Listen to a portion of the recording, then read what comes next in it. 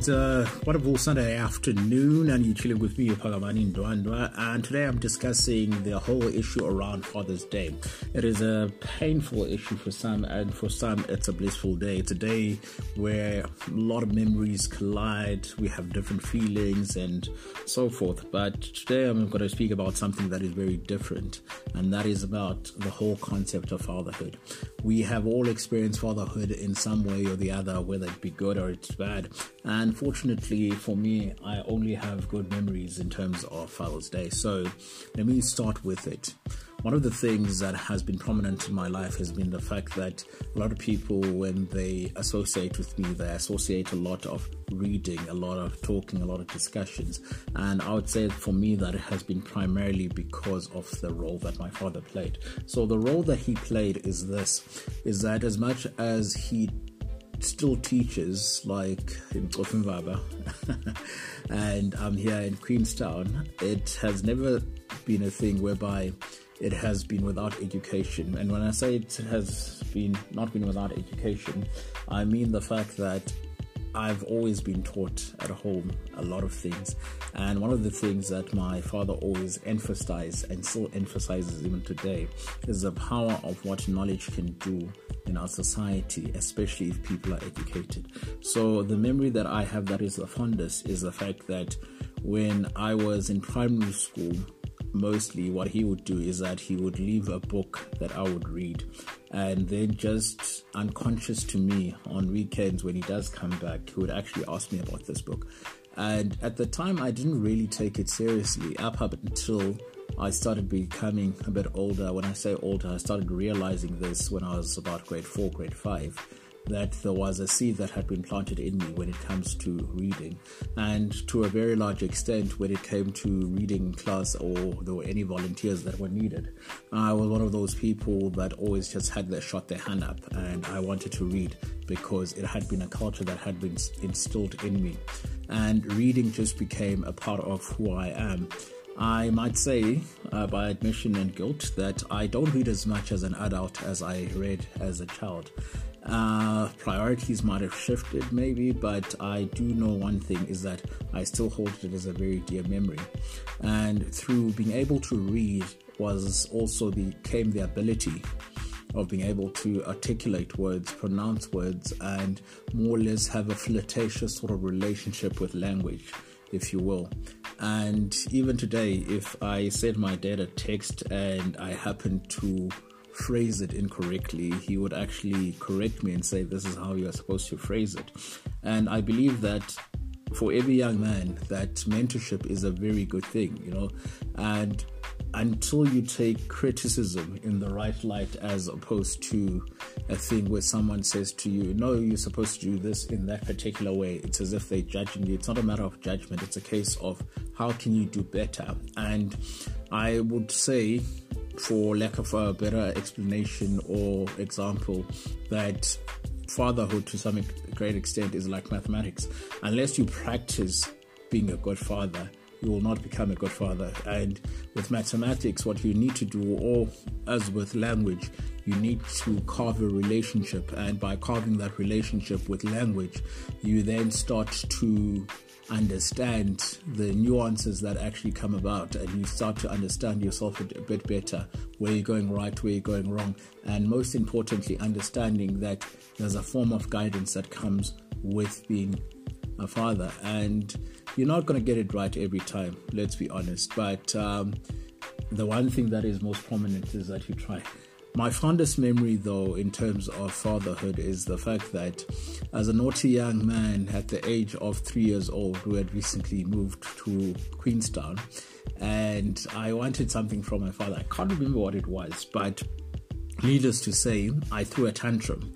And in throwing this tantrum, we had these really old garage system where it had 2 pillars of cement. So when you were pulling the door up or down, these pillars actually moved up in symmetry.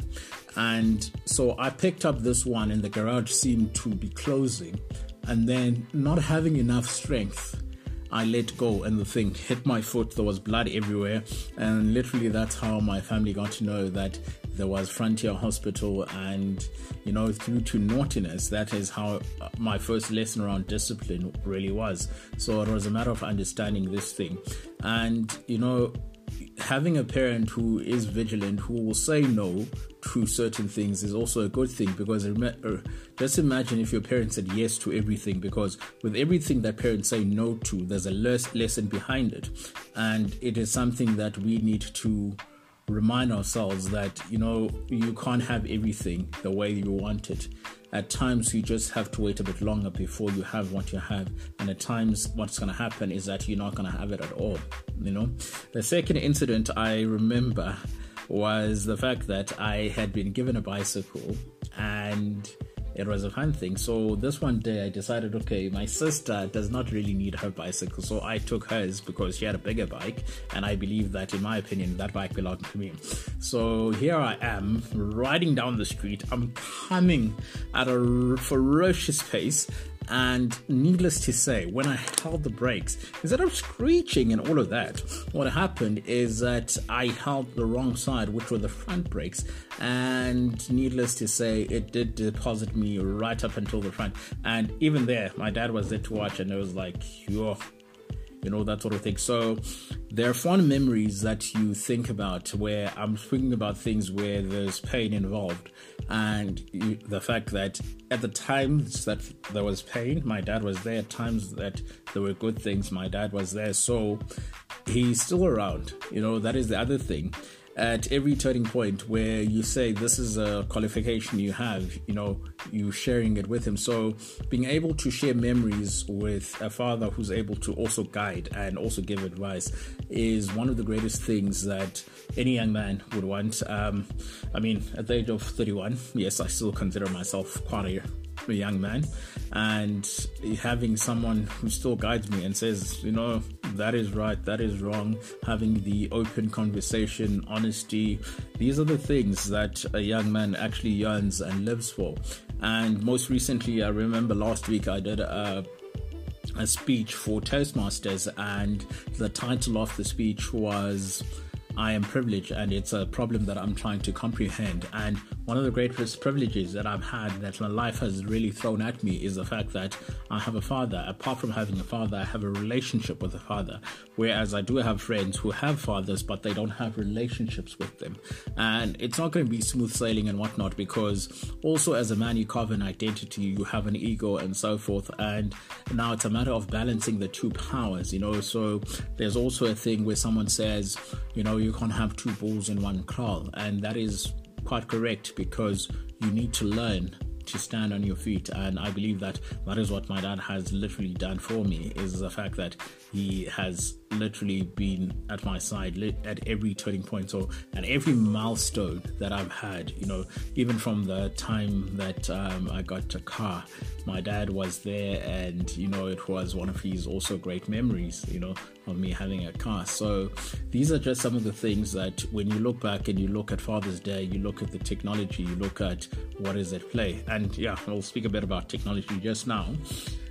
Is the fact that we need to come to the acknowledgement. We have really great people in our lives who we can say, this is my mentor, this is my father. And me being able to point at my biological father and say, this is my father, this is my dad, and say that with great pride and honesty is something to really behold, because at the end of the day, there are a lot of kids who don't have any recollection of what father is. They have recollection of mother, but not so much as father. There are a lot of mistakes that happen in terms of general life. There are times where you find that young men at a turning point, they do need fathers to guide them with certain things so that their lives can turn out for the better, or for lack of a better analysis, I think. And I acknowledge all of that, and I speak with great pride because I understand where I'm coming from. I understand the blessing that I have. So these are just some of the things that I do believe that when we have the opportunity to thank our fathers for the role that they have played, that we actually do so, and we acknowledge them while they are still around. I would have done a video, but I felt that an audio recording was more beneficial, since I feel that I'm more well rehearsed when it comes to speaking off the record, which means I'm not in front of a video. I'm much better in terms of comfort and all of that, as opposed to if I was sitting in front of a video. I think I'll be flopping like no one's business right now. There'd be too many blooper reels to actually go through and a lot of editing. And I love the fact that with this one, I don't have to edit anything. I just have to speak from the heart and acknowledge the greatness that is what I've experienced and thankful for. And I've carved my identity through also knowing my father and mother. So there's a great role that they both played, and there's a great role that my dad still plays. So I'm very thankful. So on that note, I just want to say Happy Father's Day. I don't know after how many minutes that's actually coming. Yeah, I was planning on this thing being like 3 minutes long, but 11 minutes it is. And yeah, just saying Happy Father's Day.